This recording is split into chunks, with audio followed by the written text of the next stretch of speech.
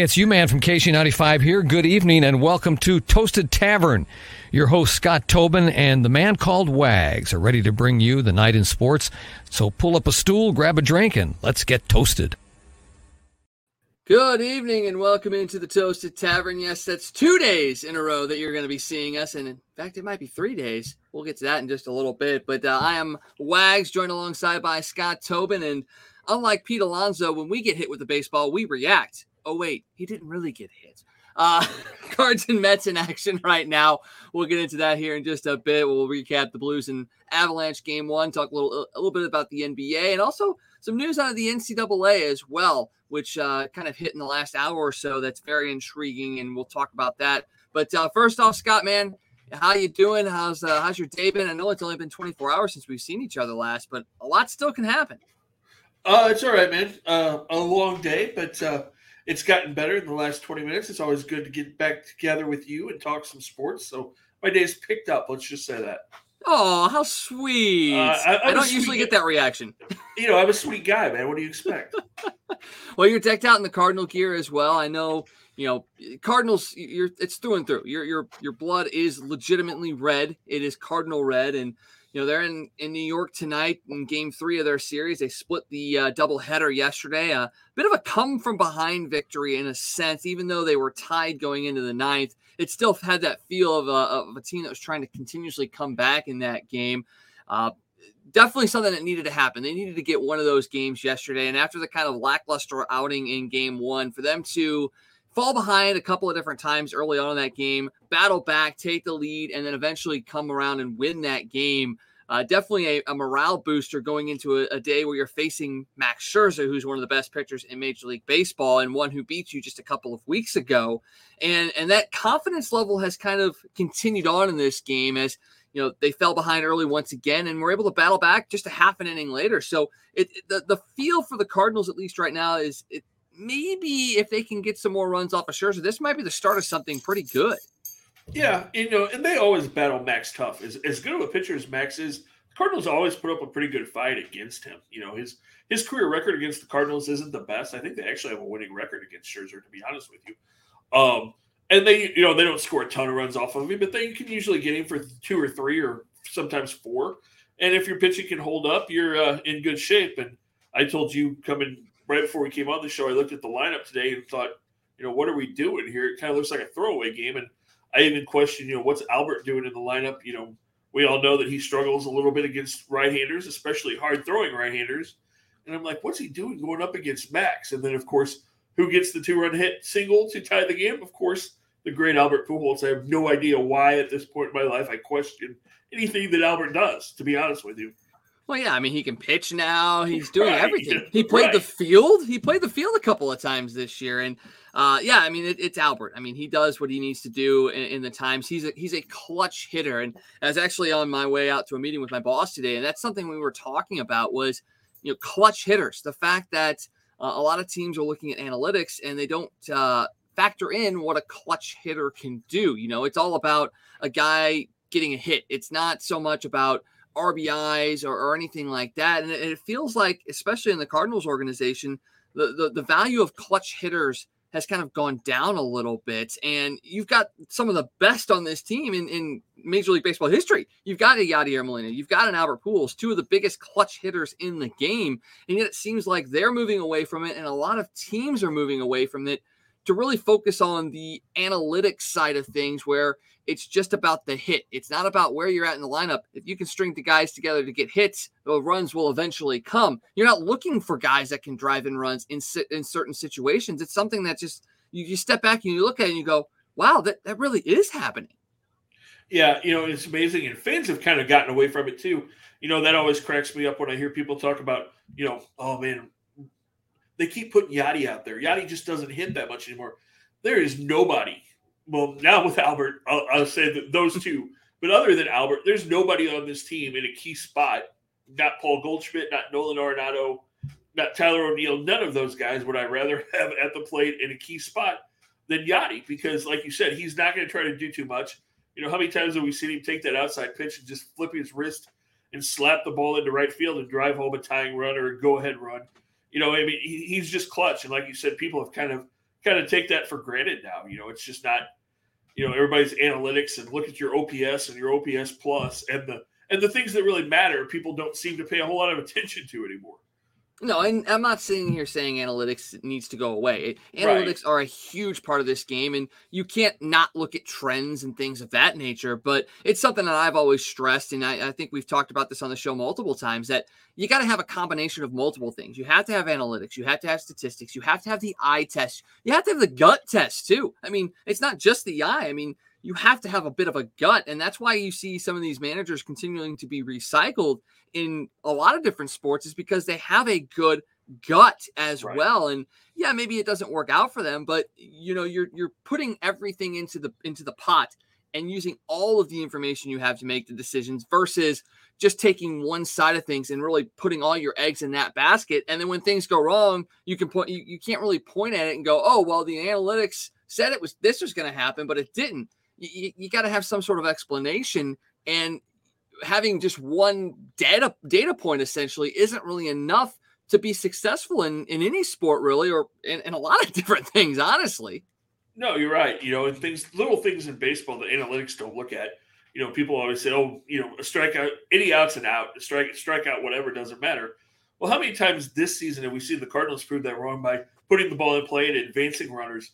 I mean, they've had more sacrifice flies and given themselves up to advanced runners this year than I've seen in the last 3 or 4 years, and analytics don't take that into consideration. And the same thing with running. That's a big part of the reason why the stolen base has kind of gone away from baseball, because analytics looks at it as a bad decision. Where would the Cardinals be this year if it wasn't for their base running and their base stealing? I mean, how many runs have they stolen from teams this year because of their base running, stealing an extra base, and then getting wild throws and things like that? And those are things that analytics don't really take into consideration when they look at a team's statistics. Yeah, they really don't. It's Mark Canha has just gotten plunked by Jordan Hicks and Buck Showalter out there trying to do something. I mean, the fact that this is happening against the Mets yet again just is baffling. We talked a little bit earlier about the hit by pitch that wasn't against Pete Alonso. You had the whole ordeal when they were here in St. Louis, Stubby Clapp taking down Pete Alonso, all this kind of stuff. And then the ball clips off the knob of his bat, but he somehow, even after review, gets to go to first base as he was hit by the pitch. And now Canha gets hit by a pitch. Buck Showalter not happy about it. It just it's nice to have that rivalry back with the Mets because both teams are good and there's some animosity between the two. But the fact that Jordan Hicks has not been around the plate very much, he much struggled with his command so far tonight. None of those were intentional. You can look at it as maybe it is, but I don't think it is. And I think so far the umps, although I think the umps did give a warning there on that hit by pitch. But once again, you're getting into this venue of ticky-tack things in a sense. And hit by pitches are not ticky-tack. I mean, they hurt. Trust me, they hurt. But they're not at the head. It's not like it was when Arenado got thrown at and then eventually got suspended for not getting hit.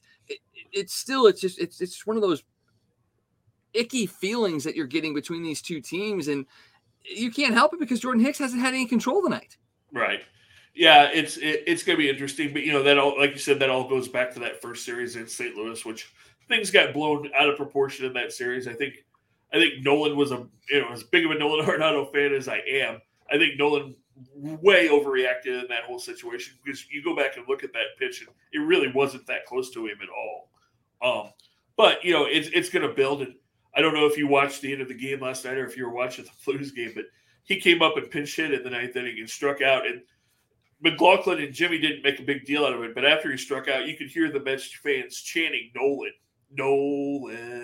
And those are just old things to go back to the old Cardinals-Mets rivalries of the 80s. I mean, I can remember being a little kid going to Busch Stadium and Mookie Wilson would come to bat at Busch Stadium and 50,000 people would be chanting Mookie, when he was in the outfield or at bat. And just, the Pond Scum days. It would be fun to have that rivalry back because we very well could see these two teams in the playoffs and possibly in the NLCS, quite honestly.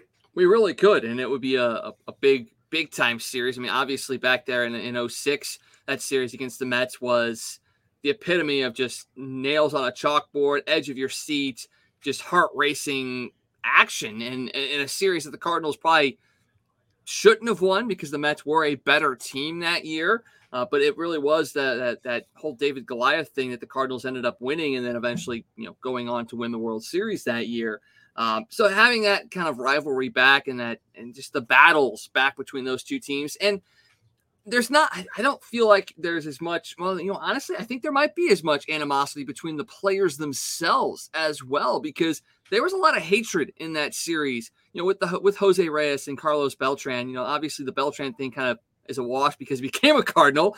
But I feel like with Lindor, with Alonso, you are starting to get some of that hatred for the other team. That you don't see that as much in sports nowadays because of free agency and the moving of players back and forth and across different areas. It's kind of refreshing to see that hatred between teams. Yeah, and the Cardinals have been lucky to have some of those. The last few years, it goes back to the Tony and Dusty days when he was in San Francisco before Chicago and Cincinnati even. But those rivalries were there. There was that kind of disdain there. The Cardinals and Astros had that to a certain extent. I mean, there was a lot of respect between those teams, but there was also a lot of animosity there too between the fans and fan bases because those were great ball clubs. But yeah, if you could get that rivalry back with the Mets and just build on that tradition that there was, because those were some fun series. Like I said, going back to the 80s, and then like you said, 2006, that series was about as intense as you could get. And for everybody that remembers, Yachty ended up being the guy that broke the Mets' heart in 06. So talking about as we go back to being clutch, yeah, not much more clutch than Yachty hitting that home run, because I think everybody thought that series was over when Andy Chavez robbed Scott Rowland in the home run the inning before that. I think a lot of people were. I was one of those that was thinking that same thing, and you had the error as well that could have led to some big runs.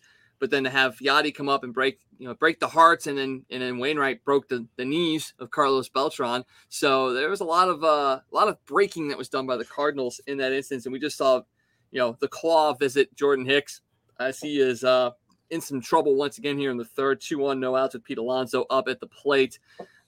You were talking to me before we came on about how you're done with the Jordan Hicks experiment.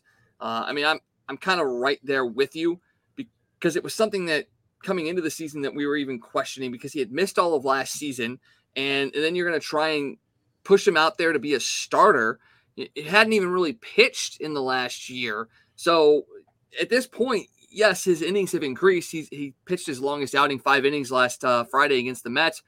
But you made the great point that the Cardinals continue to lose every single game, essentially, that he goes out there and pitches, because he gives up 2 to 3 runs per game, which isn't an insurmountable kind of thing. But then you have the bullpen that comes in after that isn't always going to be your best guys, because they have to pitch 4, sometimes 5 innings. So you're not going to waste those guys. Yes, this is probably just a stopgap until Jack Flaherty comes back. But as we talked about last night, we're not even sure when that's going to happen. So do you sit there and go, okay, if this is what we're getting out of Jordan Hicks, why not move him to the bullpen and bring up a guy like Matthew Liberatore, who might be in the same kind of boat where maybe he only pitches 4 or 5 innings, but at least now you're getting a bit of a look at the future and a guy that's already used to being a starter. Yeah, I mean, I can see that. Or the thing that's perplexed me about this team is, he pitched really well the second half of the season last year. It's like Ollie Marmol he's not even on the team now. They sent him back down, but it was like Ollie Marmol was afraid to use Jake Woodford or wouldn't use him. I mean, you could get what you've gotten out of Jordan Hicks out of Jake Woodford every 5th day, and then have Hicks as a relief pitcher to come in after that or something. I mean, but what's going to happen in this game is, Hicks is already in a ton of pitches in the 3rd inning. So, even if you're going to have to use 3 or 4 relief pitchers, and probably they're, like you said, they're not going to be your best relief pitchers, because you're going to see a Drew Verhagen and a, Packy Naughton or somebody out there. And, when you have to run those kind of guys out there, 2 or 3 of those guys, chances are most nights one of those guys isn't going to be good. And that's what's happened every time Jordan Hicks has started. One of those guys hasn't been good. And sometimes you have to use 3 or 4 of them, and sometimes 2 of them aren't good. So it just feels like we're playing every 5th day as a throwaway game. And, when the National League is balanced as it is this year, you can't afford to be doing that. I mean, I know it's only April and May, and you can say there's plenty of time, but we all know that these games count just as much as the games in September do. Yeah, you got to take advantage of every opportunity you can get, collect as many wins as you possibly can. TJ McFarland is up in the Cardinals bullpen getting loose. And that once again, there to your point exactly, you're going to have a guy that's coming in that's struggled so far this year. What's to say that that's going to change here against a very good New York Mets lineup? You just don't know. And the fact that you've already come back and battled to tie the game back a half an inning after giving up the lead, now you may have to do the same thing again against a guy like Max Scherzer, who you scored 2 runs off of him, but sometimes that's all you get. You don't necessarily score in multiple innings against a guy like Max Scherzer unless he's just off. And that's not something the Cardinals have shown that they can do consistently, not just against Max Scherzer, but in a lot of cases against pitchers in general this year. I mean, in their losses, they very rarely score in multiple innings. So it's just one of those things that it makes you go, why? I mean, I understand part of it. Obviously, you're missing some of your starters with Flaherty and Reyes being out, but you took a guy that hadn't pitched, and now you're trying to force him into a starter's role in a very important season on a very important team with aspirations of winning a championship, because you brought back Pujols for that reason alone, really, to give him another shot. It's his and Yadi's and Waino's last year, perhaps, and yet you're going to go out there and every 5th day potentially have a throwaway game. And that's not to take anything away from Jordan Hicks. I like Jordan Hicks. I think he's a guy that could be very, very important in this rotation or this bullpen, as he's actually gotten the next 2 guys to pop out to the shortstop. So really, really good job by Jordan Hicks so far. But I almost don't think it's fair to him, because he's still a young guy trying to build up that confidence. Yeah, it's just a weird situation. I don't really understand it. Like you said, all we heard all offseason was that 5th spot was going to be Drew Verhagen's or Jake Woodford's. And then, like, the day before the season starts, they're like, oh, Jordan Hicks is our 5th starter. And this has been the plan since last year. Yep. Well, no, it hasn't, because this is the first time we've heard of it. It was like they panicked and just said, oh, hey, guess what? You're our 5th starter now, because we don't know what to do. So I don't know. That's just kind of frustrating to me. So we'll see what happens. You would have to think at some point, although Liberators pitched pretty well. So has Oviedo down. Yeah. Well, actually, Zach Thompson has too. So you've got 3 guys that are pretty highly regarded prospects that have all pitched pretty well at Memphis. At some point, you think you're going to see one of those guys. You would hope, although they are awfully fond of Packy Naughton. I mean, he pitched decently well last night. Don't get me wrong. Packy Naughton did pitch well, but he's one of those guys that you cannot continuously run out there day after day after day. You don't want to A, burn him out, and B, have to rely on him when you could very well bring in a pitcher that can go 6, maybe 7 innings, where you don't necessarily have to use your bullpen as frequently as you can. And that's something that the Cardinals have had issues with the last few years, is having to extend the use of their bullpen. So by the time you get to the end of the season, you burnt through as many arms as you possibly could. Well, and remember a couple of years ago when we were all going crazy because Mike Matheny would throw Matt Bowman out there every day? That's kind of what's happening with Ali Marmol and TJ McFarland. It's like TJ McFarland's the only guy in the bullpen. It's like, what are you doing, man? He can't pitch every day, and he hasn't been very good this year. No, agreed. 100%. 100%. I want to go back and touch on our conversation about Albert here real quick, because we did not mention the fact that he did kind of set a record, not necessarily set a record, but continue to up his Hall of Fame numbers on that base hit. He moved into a tie with Eddie Collins for 10th place on the all-time hit list, 33-13. So congratulations there to Albert, as Hicks gets the strikeout to end the inning. So 2 on, no outs, and he gets around it. So, I mean, once again, I think we both feel like Hicks as a starter may not be a long-term solution, but at least he's still continuing to go out there and battle even when he doesn't have his best stuff. And when your best stuff, and when you're not best stuff still is 100 miles an hour with good break, I mean, you might be able to get away with some stuff.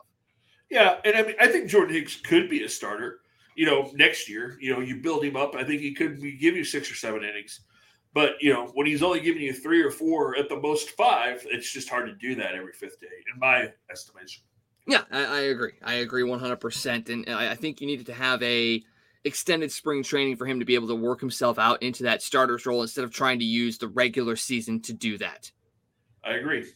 So let's quickly jump back to yesterday's game 2. We talked about game 1 during our show last night. We were in the middle of game 2 when we came on for you guys last night. But Steven Matt's first appearance in New York since he signed with the Cardinals. Obviously, there's some animosity there between the owner, Cohen, and Steven Matz, because he thought he was going to re-sign with the Mets and did not. Mets did give up a couple home runs to Canna and Escobar, gave the Mets a 2-1 lead, but we talked about it last night. Paul Goldschmidt was a guy that has been red hot as of late.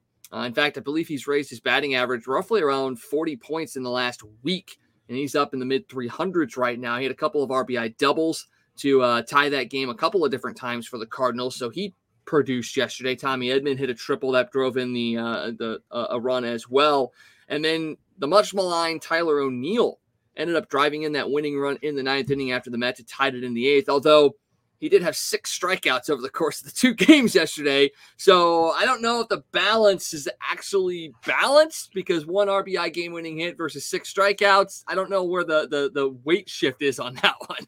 Yeah, although, you know what? We were talking about this when it happened last night. A lot of times when guys are in bad slumps like that, a little excuse me hit like he got last night to win that game might break him out of it.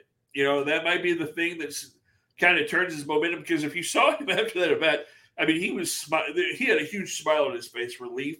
You know, he might just relax now, and who knows, maybe he'll go on a run, because we all know he's capable. It's just a matter of time before Tyler breaks out. I really do believe that.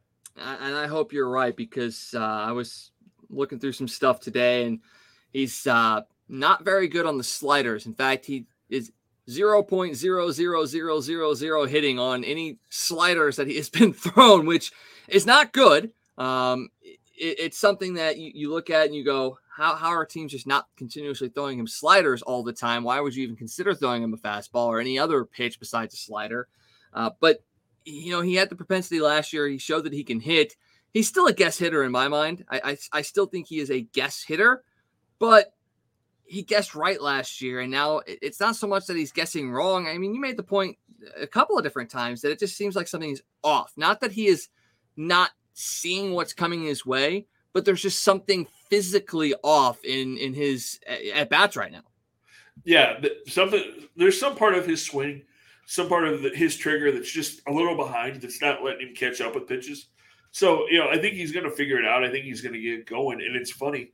I was looking at this today. As much as we want to rip on Tyler O'Neill and say, man, he's having a horrible year, as good as Paul Goldschmidt has been, he's only got 3 more RBIs than Tyler O'Neill does. And Nolan Arenado, who's the player of the month, only has 8 more RBIs than Tyler O'Neill does.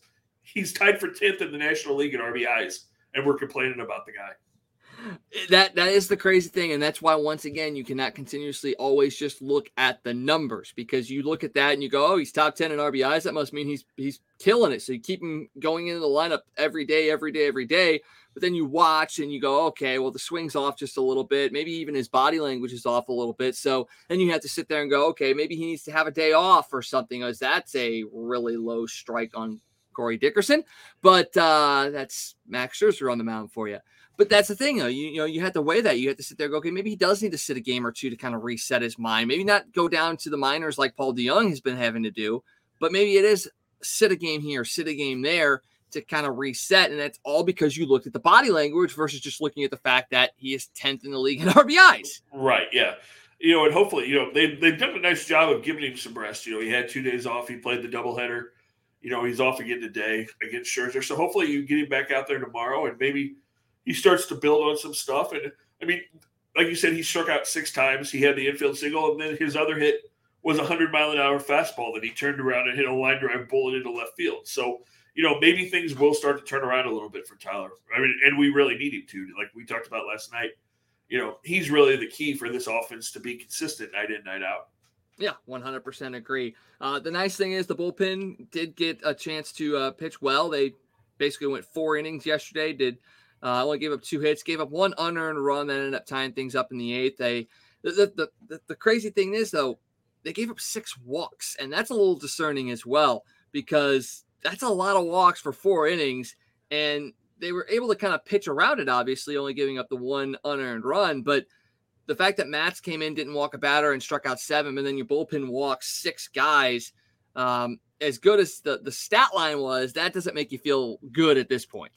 No, yeah, there was definitely some struggles with the control. And then, Andrew Kisner had some issues behind the plate last night. The run that they scored, the guy got on base because of a strikeout and ball got past Kisner. The guy gets on first base, and then, you get a walk and a hit. And Ryan Helsley gave up his first run of the year. Unfortunately, luckily for him, it was unearned. But Ryan Helsley's just been nasty. I mean, that guy is almost unhittable this year. He's like a totally different pitcher watching him out there. And it's good to see. I mean, because he's one of those guys that, deserves success, somebody that's put in a lot of hard work. And it's good to see that he's getting that. And it's a big game for the Cardinals tonight as well. Brewers take a 7-6 victory over the Braves today in 11 innings. So in order to kind of keep pace with them, you got to find some way to win this game and really maybe put a little bit of I wouldn't say a stain on Max Scherzer, but, say, hey, look, we can beat you. And if a team that you're facing right now is someone you're possibly facing in the playoffs, the fact you can get a win against their best pitcher would be something that you can, put in the notebook and bring it back out during the playoffs and say, okay, we've done it. We've shown we can do it. Now let's do it here when it really, really matters.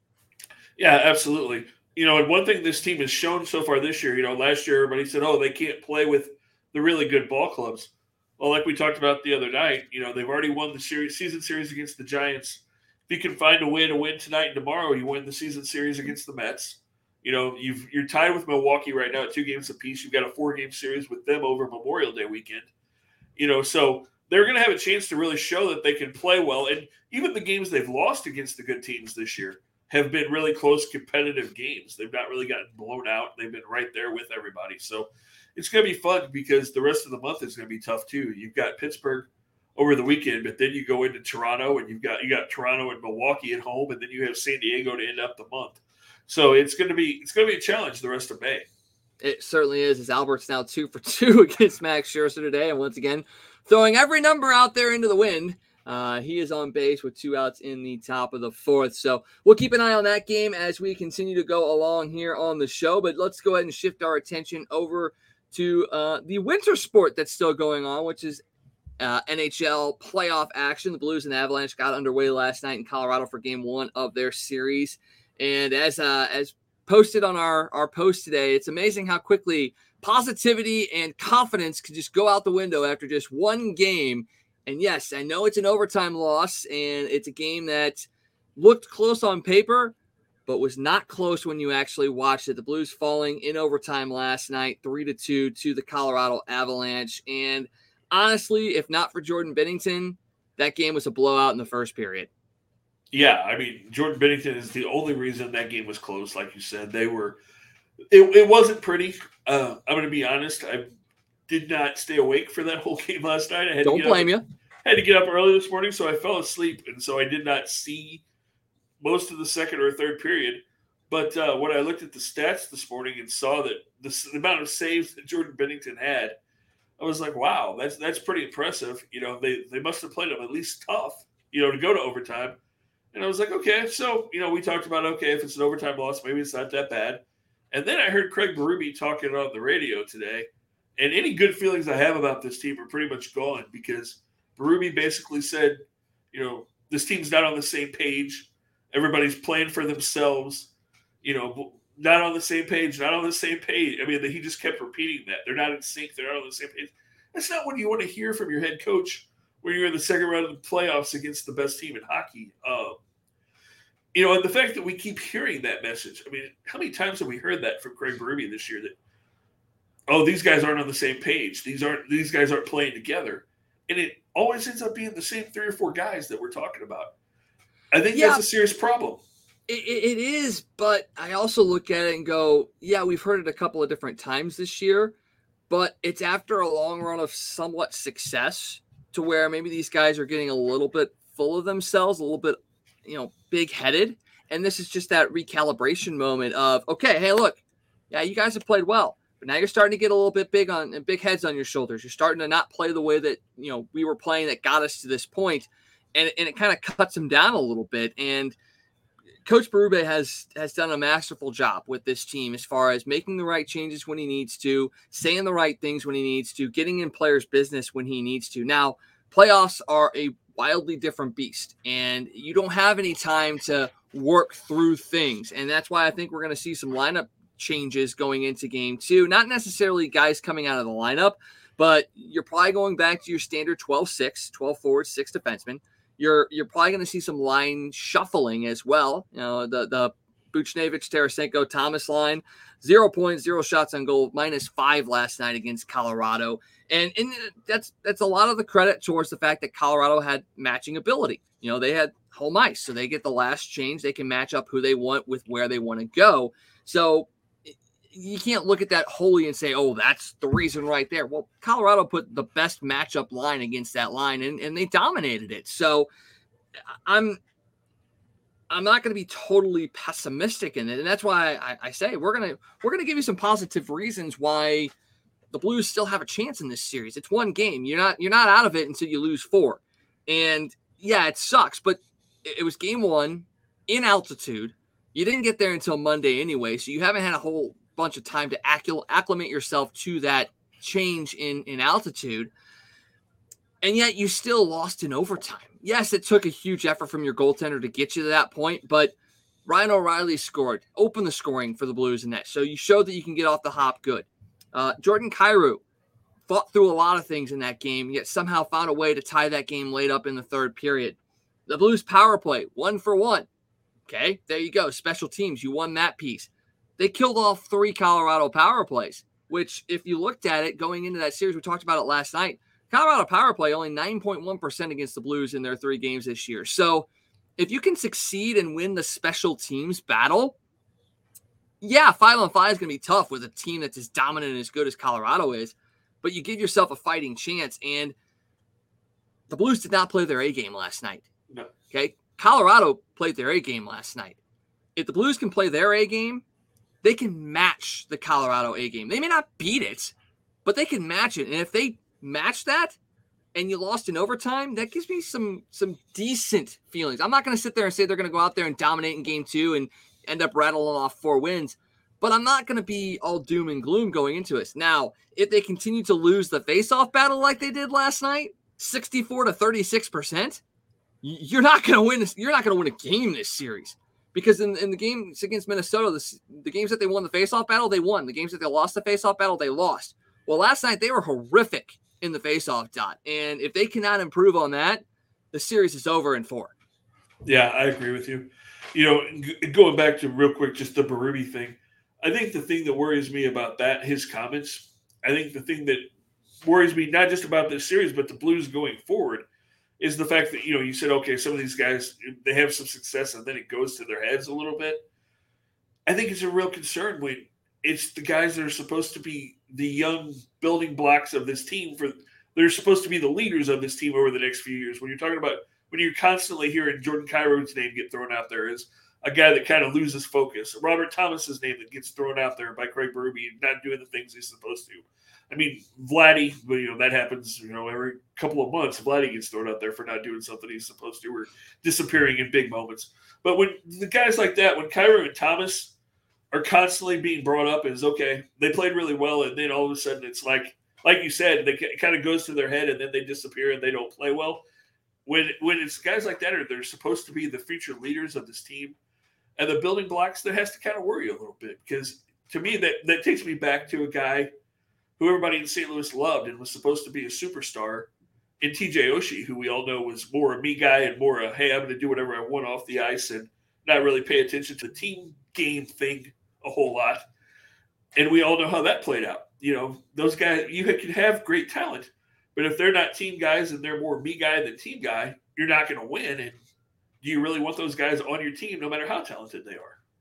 Well, I'll say to counter that point, I'll say this: TJ Oshie has become a huge team player in Washington, won a Stanley Cup with the Capitals, and has definitely become a more mature player. And I think that's the thing, is we look at that and we go, oh man, yeah, they've been in the league a year or two. They need to be mature. They need to know how to handle this kind of stuff. And I'll be perfectly honest, I think every young person kind of goes through these moments. Like, I'll use myself as an example. You know, I was very successful in my very first job. I got promoted to management like 6 months after being hired at 16. I'll be honest, multiple times between the ages of 16 and 20, because I was in a leadership position, I got very, very cocky, and I made decisions that I probably shouldn't have made. I did things I probably shouldn't have done. I let things go to my head and maybe pissed off a lot of people. And I think that's sort of the same thing that we're seeing here. And I go back to this all the time. Anytime you see a younger team in a position to win a championship or to be successful in a situation that maybe they weren't ready to be there, I always say you have to lose. You have to learn to lose to win. And in this instance, I think with the Robert Thomas, the fact that he won a Stanley Cup his first year in the league, that changes how you look at things. And I think you need to have those moments of adversity. And they've had some of those the last couple of years, getting swept, last year against Colorado, all those kinds of things. But I still don't think guys like Robert Thomas or Jordan Kyrou have had that shock moment to them. TJ Oshie had that shock moment when he was traded. And I think that made him sit back and go, oh, whoa, hold on a second. I was put on a pedestal here in St. Louis. Obviously, the Sochi thing happened. A lot of really, really good things happened for him. He never faced any sort of real adversity. And then he got traded, and it's like, oh, shit. That's gotta change. I don't think you have to trade a Thomas or a Kyrou, but I think a lot of people have to look back and go, okay, you gotta kind of have to cut these guys a bit of a break. Not to say you can't be hard on them, but Thomas, Stanley Cup victory in his first year. He's the number 2 center on this team. He hasn't really had to face any sort of like, oh, hey, you're going down to the minors again to work on yourself. Jordan Kyrou has dealt with some injury history the last couple of years. Hasn't really been, full-time here in the NHL. Then first real full-time position in the league, he blows up in the first half, becomes an all-star, the lone all-star for our team, gets, shrouded with all these accolades. And then he has a kind of second half, but hasn't really faced any discipline for it in a sense. So you start to feel like you can get away with things, and then all this stuff starts to happen. So I look at it and I go, man, yeah, these guys are the future, but they have to get knocked down a little bit before they can really take on that mature level that they should have. But kind of to your point, you got a David Perron, you got a Ryan O'Reilly, you got a Vladimir Tarasenko on these teams. And yeah, young guys aren't going to necessarily be willing to listen to these guys, even though they should, but they need to be a bit more in their ear to really try and help build these guys back up. And I think that's part of the reason why Berube kind of called them out, not by name, but just saying, look, we're in our heads. We're doing things for ourselves and not for the team. That's not necessarily just a wake-up call for the young guys, but it's kind of a wake-up call for these veterans to go, okay, look, he may not be talking about me, but I think I know who he's talking about. I need to start having these conversations and really kind of redirecting these guys so that Coach Berube doesn't have to do it, and then all of a sudden becomes a big story. Right. Yeah, it's just something that you look at and you're like, okay. Like you said, I totally understand the young and doing things that egos. We all have that happen. We all have in that age bracket. But at some point when it keeps coming up, they do have to start to mature a little bit and start to figure this out, because it's not like they're rookies anymore. They have been around for a couple of years now, and at some point you do have to grow up. And I really hope that you don't have to have the moment like you did with TJ Oshie when the Blues had to go, okay, you're spending more time on the east side than you are on the hockey rink. It's time to send you somewhere else. And I mean, that's honestly the truth, because I can tell you from past experience that I saw TJ on the east side quite a few times back in those days. Oh boy, I'm sure that there's some stories you probably can't tell on air, but if you want to, we can definitely talk about some stuff on air. We probably shouldn't on air, but yeah, I definitely ran into him over there a couple of times back in the day. Well, he and Eric Johnson were guys that's what the stories were, and obviously both guys, Eric Johnson had the whole golf cart accident, and then he gets traded to Colorado, and you can kind of see, I guess, two trajectories in a sense. And I'm not going to sit there and say Eric Johnson hasn't had a great career. I mean, he's had a really good career with Colorado. He's played for the Olympic team, and he's played well, but for a number 1 overall pick, it hasn't been the career that you would expect. But you're seeing that he is still a capable player on a high-end team. So sometimes a trade does shock the system and really kind of mature somebody up very, very quickly. And with the skill and talent level of both a Kyrou and a Thomas, you can't risk trading either one of them, I don't think, right now, because that is something that when it comes to fruition, we've seen it, especially with Thomas, that there's some real skill there and real talent. And you put those guys with the right people, all of a sudden it's a game changer.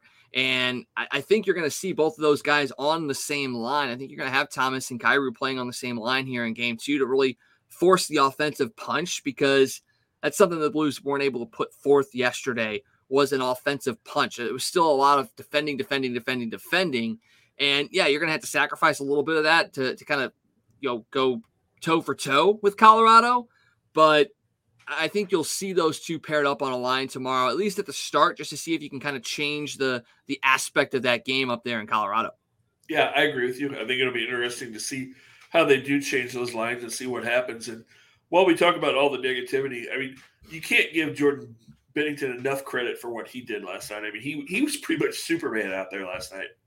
He was 51 saves, a few just absolute gems, couple of save of the year kind of candidates. Although the one with him going basically all the way across the crease and then gloving that shot by Eric Johnson, he whiffed on the shot. So, I mean, it was an easy save, but you still have to get over there and make it. So Right. The fact that he really was seeing the puck well, it just, that last goal in overtime, he had seen so much that you almost can't fault him for letting that one in. But you cannot continuously allow him to see 50 plus shots in a game and expect to win this series. No, yeah. If that happens, the series is going to be over really, really quickly. Yeah, it certainly is. So are you still confident that this is going at least 6? I mean, or 7? Like I told you last night, they've got to win one of these 2 games in Colorado. If they lose tomorrow night, I really think the series is probably over in 4. I don't see them coming home and winning both games. I mean, you can make it 3-1, but then it's over in 5. I mean, I think they really have to win tomorrow. I think it's a make or break. If they win tomorrow, I think it goes deep. If they lose tomorrow, I think it ends really quickly. Okay, well, that game will be going on between 8:30 and 9 o'clock tomorrow night. With national television, you just never know exactly when that game is actually going to start, but we'll be with you guys leading up to that tomorrow night here on the Toasted Tavern, so make sure you join us for that. Let's jump into, before we get to the NBA, let's talk a little bit about what's going on over in the NCAA. I don't know if you got a chance to see this or not. I actually just saw this right before we went on, so I don't have a ton of information on it, but the NCAA has relaxed its restrictions on conference championship games in college football.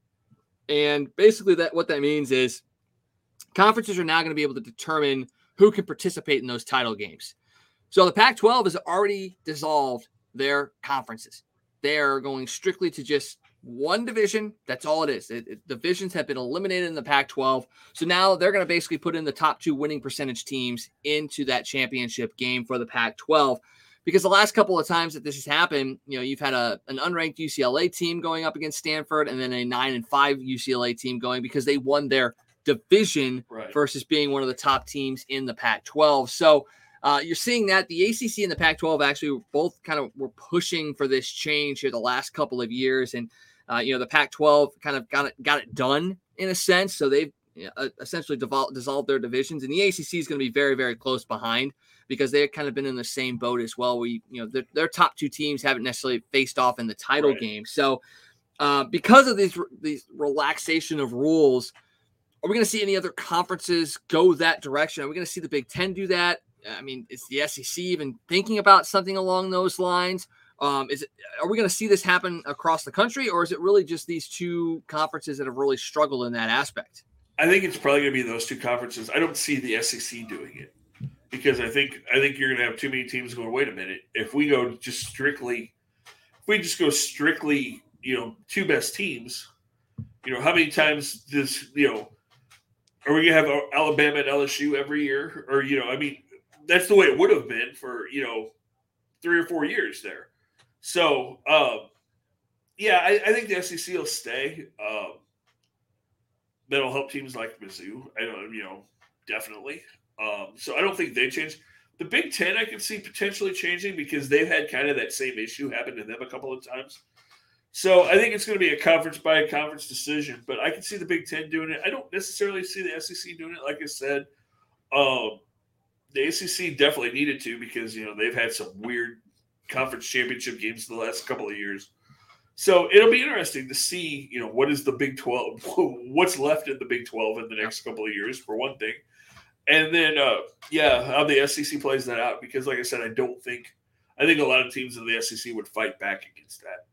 I think you're right as well, because the SEC is a little bit more loaded than most of these other conferences. So the ACC, especially, in the Pac-12 too, as Sosa dumps one into left field. You've got basically two teams, but they're in the same conference. So they don't play each other in the title game. And then all of a sudden you're not really sure who the best team is coming out of that conference. So I think you're going to get a little bit more of more potential for the right teams in the national championship picture. But with that being the case, the fact that they've been talking about expanding the playoff as well, does this help or hinder the push for an expanded playoff? Because you really are going to get the best teams in each conference, essentially, outside of the SEC and any other conference that doesn't make this change. You're going to see the best team come out of those conferences. So do you really need an expanded playoff, or does this give more ammunition because the top two teams are going to battle it out and one still is going to miss out? I don't think it's going to make much of a difference about the expanded playoffs. That's going to happen because it's a huge moneymaker for teams and in host cities and things like that. So, eventually that will happen. I'm really excited to see college football start here the next couple of years. I'm more excited about what's going on in Columbia than I've been in quite a while, because I think the next 3 or 4 years in Mizzou are going to be some fun football. I think we're going to flash back to the Gary Pinkel days. I think we're going to see that kind of success coming out of Columbia, Missouri in the next 3 or 4 years. I hope that is the case, and we're going to have to get BK back on here to talk about that, because he is the Mizzou voice over there on 101 ESPN. So we're going to have to reach out to him and see if we can get him to come on and talk a little bit about Mizzou sports, because that's another one of those, even though it's a local college, these local colleges don't get a whole lot of play when it comes to being talked about in the sports realm, which is a little odd and concerning. I mean, obviously with Mizzou not being super successful in either basketball or football as of late, I can understand why there's been a less of an emphasis on it. But, Drinkwitz has been a big name, and he's brought a lot of excitement to that, program. And then, you saw what Illinois did in basketball this past year. Yeah, football team hasn't been great, but then SLU basketball has been big as well. So I feel like we're missing out on some coverage of these colleges, and by getting a guy like BK on here to talk about it, not just on 101, but maybe on a couple of different outlets, is definitely something that needs to happen a little bit more. Yeah, and Mizzou football. If Mizzou football starts to take off, it'll be big. I mean, you remember how huge Mizzou football was during that Gary Pinkel run. I mean, it pretty much took over everything in St. Louis, and of course, Jeremy Macklin was a huge part of that in the St. Louis area because of his success. And Luther Burden could very well be that same kind of a spark that really reignites St. Louis's excitement about Mizzou, because Burden's going to be a Jeremy Macklin level superstar. And, and there's a lot of other St. Louis area guys on that team right now. So I think you're going to see some excitement come out of Mizzou football. And, Mizzou basketball is going to be really interesting next year too, because they've done some interesting things through the transfer portal, so that'll be exciting. And SLU should be a big dance team next year. I mean, we've talked about it the last couple of years. I think next year, with everybody coming back and guys getting completely healthy, I think next year the Billikens are going to be almost dominant in the A10. And I still think the Billikens need to look and move into a different conference. I just don't think they get the recognition that they deserve being in the A10. It's just not looked at as some of the other conferences are around the country. If you were to pick a conference that you'd love to see them get into, which one would it be? I mean, I don't think the Missouri Valley Conference, in a sense, is a direction they want to go. Might be a bit of a step down, not to put down the talent level in the MVC. It's a great conference for sure. But, do you look at them going to a Big Ten, Big East? Okay. Because it's basically a basketball conference at this point. With Georgetown, you get a bunch of Catholic schools up there as well, with Georgetowns and with some of those teams. There's no football teams in that conference anymore. It's basically a basketball conference. And I think that's where they need to be, honestly. I mean, I know the travel wouldn't be much different than the A10. You'd still have that same, you wouldn't have a lot of regional rivalries, but you're playing big games, and you're going to get on ESPN and stuff more when you're playing in Georgetown and Syracuse and some of those Big East teams. Yeah, I think you're probably right on par for the course there. I mean, the travel wouldn't be that big of a change, and you got the bigger names, you got a potential for bigger exposure, and it would also allow a conference like the Big East to expand westward, which is we've seen with these other conferences. That's what they're looking to do. They're not necessarily worried about where they're already at. It's about where they're going to be able to go, and if you can reach deeper into what's becoming a big basketball hotbed for college athletes. I mean, what better way than to get into the Missouri Midwest market, that St. Louis market, and start to bring some of these marketable stars in. And, speaking of one of those, we had Jason Tatum. He is now playing in Boston, and, he went to Duke and helped raise the profile of St. Louis basketball players once more. And I mean, we've had a lot of great St. Louis basketball products, Bradley Beal, one of them, Larry Hughes, obviously, as well. And, Larry Hughes Jr. is moving up in the ranks of great college basketball players to come here in the St. Louis area. So it would be huge, I think, for the Big East. It's a win-win, I think, for both the school and the conference. Well, yeah. And how many of those big star kids from St. Louis would be more likely to stay home if you say, hey, you're playing in the Big East and you're going to go play in Georgetown and Madison Square Garden a couple of times a year, and you're going to play, you're going to be on ESPN, and you're going to be more talked about. That would make a huge difference because, like you said, I still think it sucks that Jason Tatum didn't go to SLU. I mean, I know that he had the chance to go to Duke, but it would have been cool to see him following his dad and his uncle Larry's godfather Larry's footsteps and stayed at home and played at SLU. Yeah. It certainly would, but he did go to Duke. He got drafted by the Celtics, and the Celtics were in action last night. Game 1 of the Eastern Conference Finals between them and the Miami Heat. And Tatum had a good game, 29 points, 8 boards, and 6 assists. But the guy we talked about last night that, in my mind, I would be very, very happy with and kind of deserves a chance at a title, Jimmy Butler, went off for 41 points last night as the Heat take Game 1. He had 5 players, 4 of their starters in double figures. The Celtics were down a couple guys, though. I mean, Marcus Smart was out with a foot sprain, and the bigger surprise was the fact that Al Horford was out once again. This is the 3rd time that he's been put in the health and safety protocols.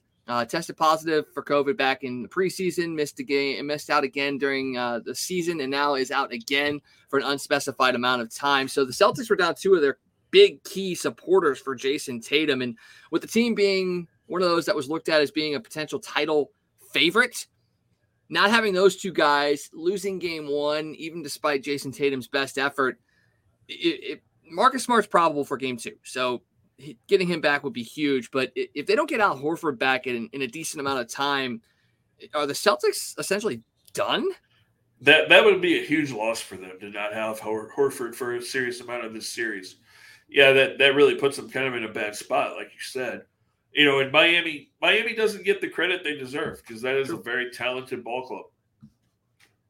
It is. I mean, like I said, Butler kind of carried that team, but overall they've got a very good team. They've been on the rise for the last couple of years as well, with a lot of under the radar kind of players. And we talked about Spoelstra last night being a guy that you look at as being a guy that is a really, really good coach. And he's done a lot with a little in certain instances. And we saw that again last night where basically an underdog team went in and they took Game 1 against a high-powered kind of Boston Celtics team.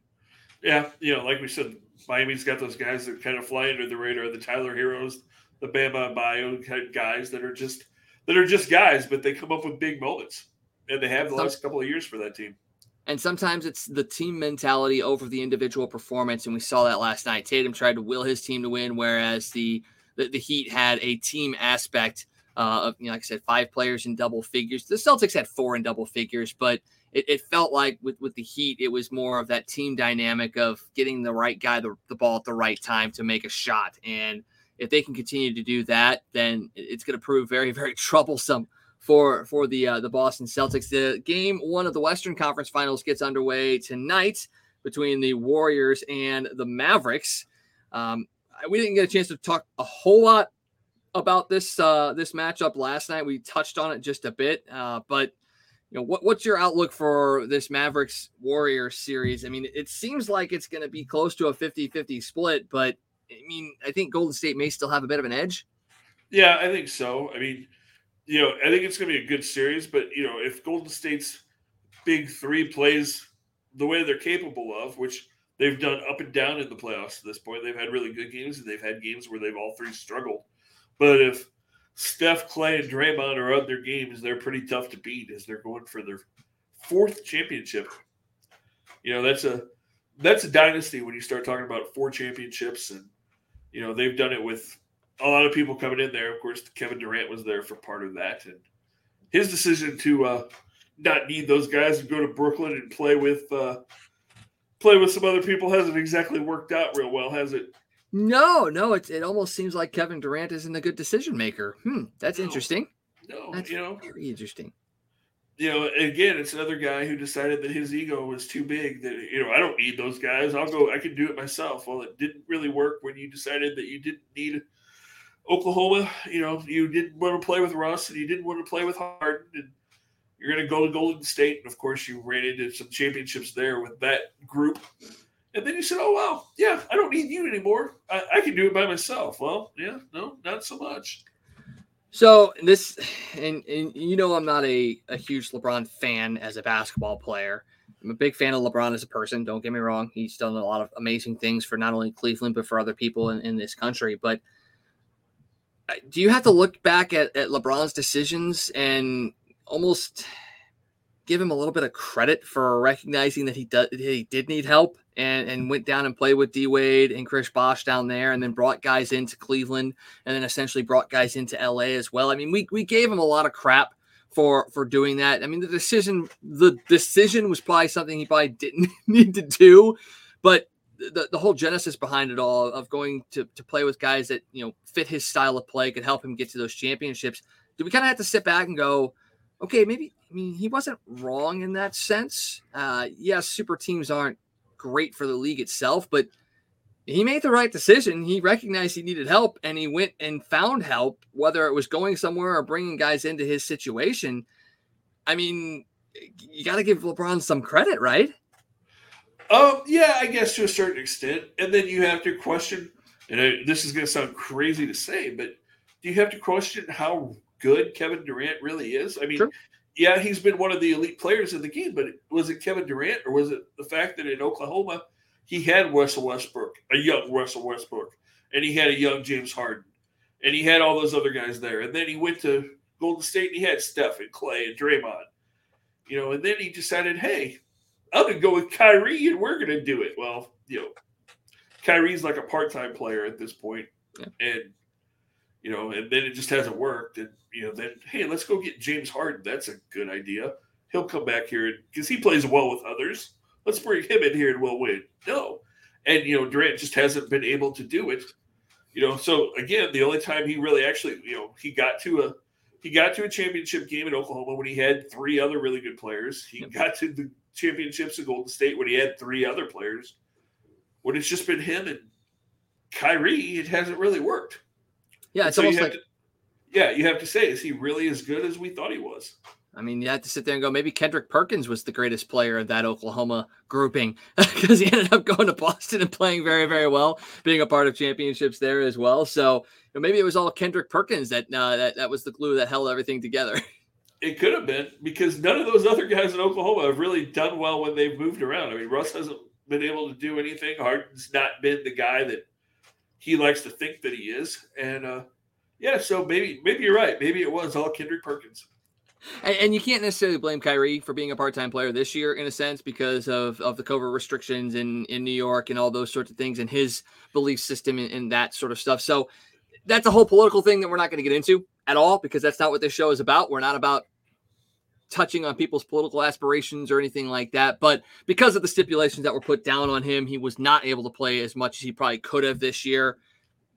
But I get your point. Even when he did play, especially in Cleveland, was he really a full-time guy there in every single game? No, not at all.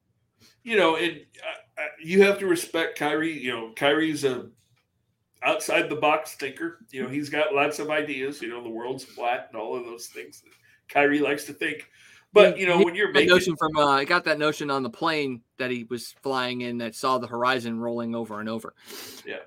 But when you're making $35 million and you decide, hey, I'm not going to play for the next couple of weeks because I have other things I want to do. I mean, then you have to question. Then you have to question how devoted he is to his teammates, all of those things. So while I respect that he has ideas and he has beliefs, you also have to look at the fact that you're also hurting your teammates and those kind of things when you do some of the stuff that he does as well. So, look at it both ways. And as we know, there are flat earthers do prescribe to the theory that there are plenty of flat earthers around the globe. So there is that too. Ha ha ha ha ha. That's the running joke in a lot of circles. So yeah, but you can't poo-poo on somebody's beliefs unless it's dangerous. Right. That's a whole different story.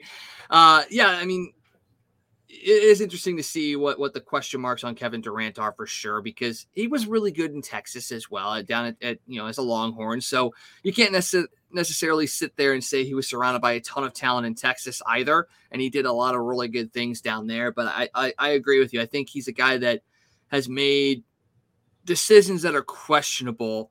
And, people gave him crap for going to Golden State and trying to chase a championship over there. Well, now you look back at it and you go, well, yeah, that kind of probably was the only way he was going to win one. So that was smart on his part to go and get his championship when he could, bank on that, get the money he could off of that championship. And that's what he's done. And I mean, you feel for him because, you do, as a person, you do want to be a guy or a woman that grabs somebody and drags them along and helps them succeed, and you succeed as well. But for him, it just has not worked out.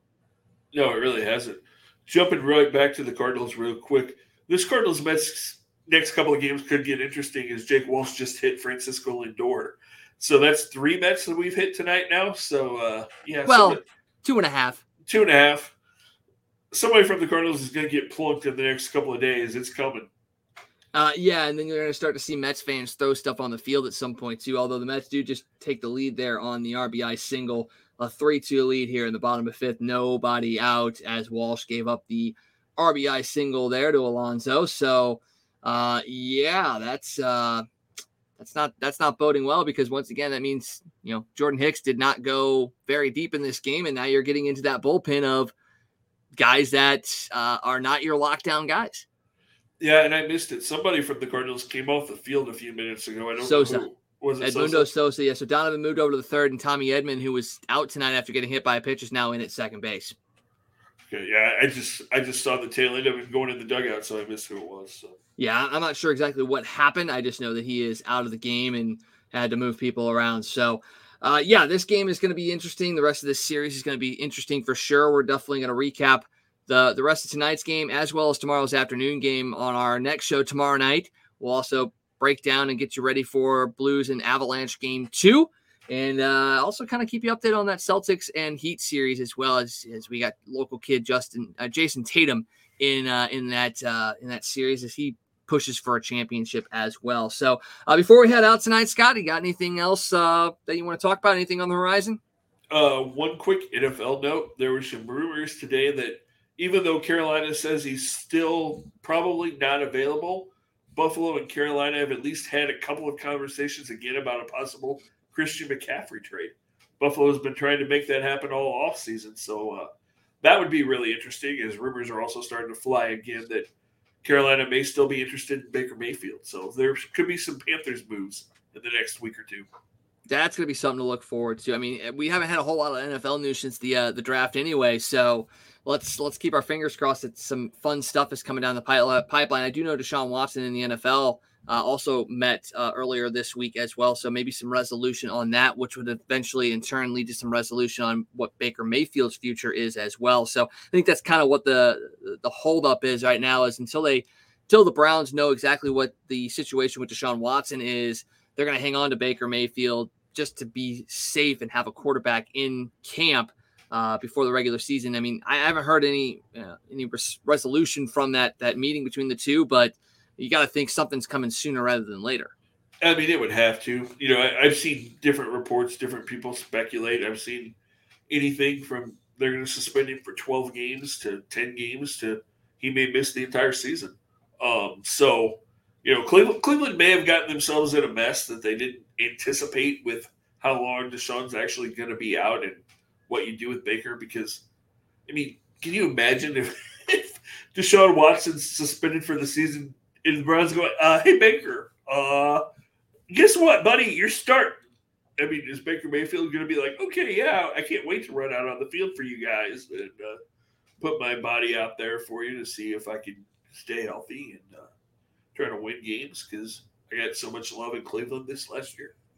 Well, I mean, it is the Browns. So, I mean, it wouldn't be a season without quarterback issues in Cleveland. As until Baker Mayfield came along, they just continuously ran through a string of quarterback after quarterback after quarterback being unsuccessful. So, it's the Browns. You feel for their fans. I know you are a fan of theirs as well. So definitely feel for you and the kind of up and down craziness that is the Cleveland Browns. But it is going to be interesting to see how that plays out as Walsh is now exiting the game after 18 pitches.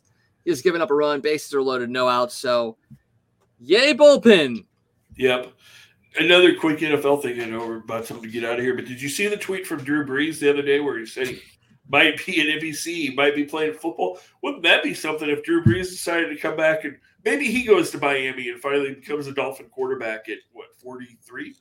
Hey, I mean, that would be interesting for sure. I mean, there were reports out that NBC was done with him after 1 year, and then he's like, whoa, I haven't made the decision yet, although it's probably NBC's decision more than anything else. So, and then you also hear, the fact that, people are saying, oh, he's going to go to Fox. Well, Fox and Tom Brady have agreed to a 10-year deal after he retires. So I'm pretty sure Drew Brees isn't going to go to Fox and go, hey, I'm at Fox. So, wait, Brady's retiring after this year? Man, that's another year in a booth and I'm out again? Yeah, but, Tom may not retire for another 10 years, so. Yeah, you never know. How, if you're Fox, do you give him that much money when he's never done anything broadcast-wise? Because everything else he's done so far has been turned into gold, and you're hoping to strike another gold piece, especially after losing Buck and Aikman. You got to keep some name recognition with you until because you don't. I mean, do you know who the lead broadcaster is for this upcoming season at Fox? I mean, I know you do, but does anybody really know who the lead analyst and the lead broadcaster for Fox is this year? I understand that, but 10 years, 300. I mean, they're paying him more money than he's made in 22 years as a starting quarterback in the league to do something that nobody even knows if he can do it. Yeah, and I'm sitting here paying $20,000 a year to go to school and get a degree for something that says that I can do it. Jeez. Yeah, I mean, it's just crazy. It's Tom, so it'll probably work out. But, I mean, who gets that kind of a deal? Hey, we're going to give you 10 years, $370 million, and we don't know when it'll start. It might be next year. It might be 3 years from now. It could be – I mean, it's just especially when they balked at the fact that Aikman wanted to make $16 million. It's like, wait, how does that happen? Yeah, that is the crazy thing is that you're spending that money to take a chance on an unknown quantity when you have a known quantity that maybe doesn't even want that much money, and you're going to let him go to a rival in a sense. Yes, it's one game a week, but it's Monday Night Football. That's going to raise his profile even more. And yeah, I mean, maybe ESPN would have thrown that money at Brady if Aikman and Buck had stayed at Fox, but they may not have. So it's just another case of Fox trying to do everything that they possibly can to keep the spotlight on them without necessarily putting out a great product. And I say that with all due respect to the Fox organization, because if you're ever looking to hire anybody, I'm sitting right here and I will speak glowingly of you every time. Yeah, absolutely. Absolutely. Oh, man. Well, the Cardinals are looking to try and escape this as Whitgren is in now for the Cardinals. Like I said, we'll recap this game as well as tomorrow's afternoon game on the show tomorrow night. Until then, enjoy this game. Enjoy the game tomorrow afternoon and enjoy the pregame leading up to tomorrow's Blues and Avalanche game. We'll be with you on Thursday tomorrow night to preview that as well. And anything else for you, Scott? Nope, that's it, man. Let's just hope the bullpen can settle down and keep this game close. Yeah, because hopefully the offense will be able to get something going maybe after Max gets knocked out of this game, if he gets knocked out of this game. So we'll keep an eye on that, and like I said, we'll recap it tomorrow night. Until then, for Scott Tobin, I am Wags. Have a great rest of your evening and a good afternoon tomorrow. Until then, we'll see you then. Hey, it's U-Man here from Casey. For all your sports news, catch the Toasted Tavern with Scott Tobin and the man called Wags, weeknights at 9 p.m. You can follow Toasted Tavern on Facebook, Twitter, Instagram, and YouTube. Let's get toasted.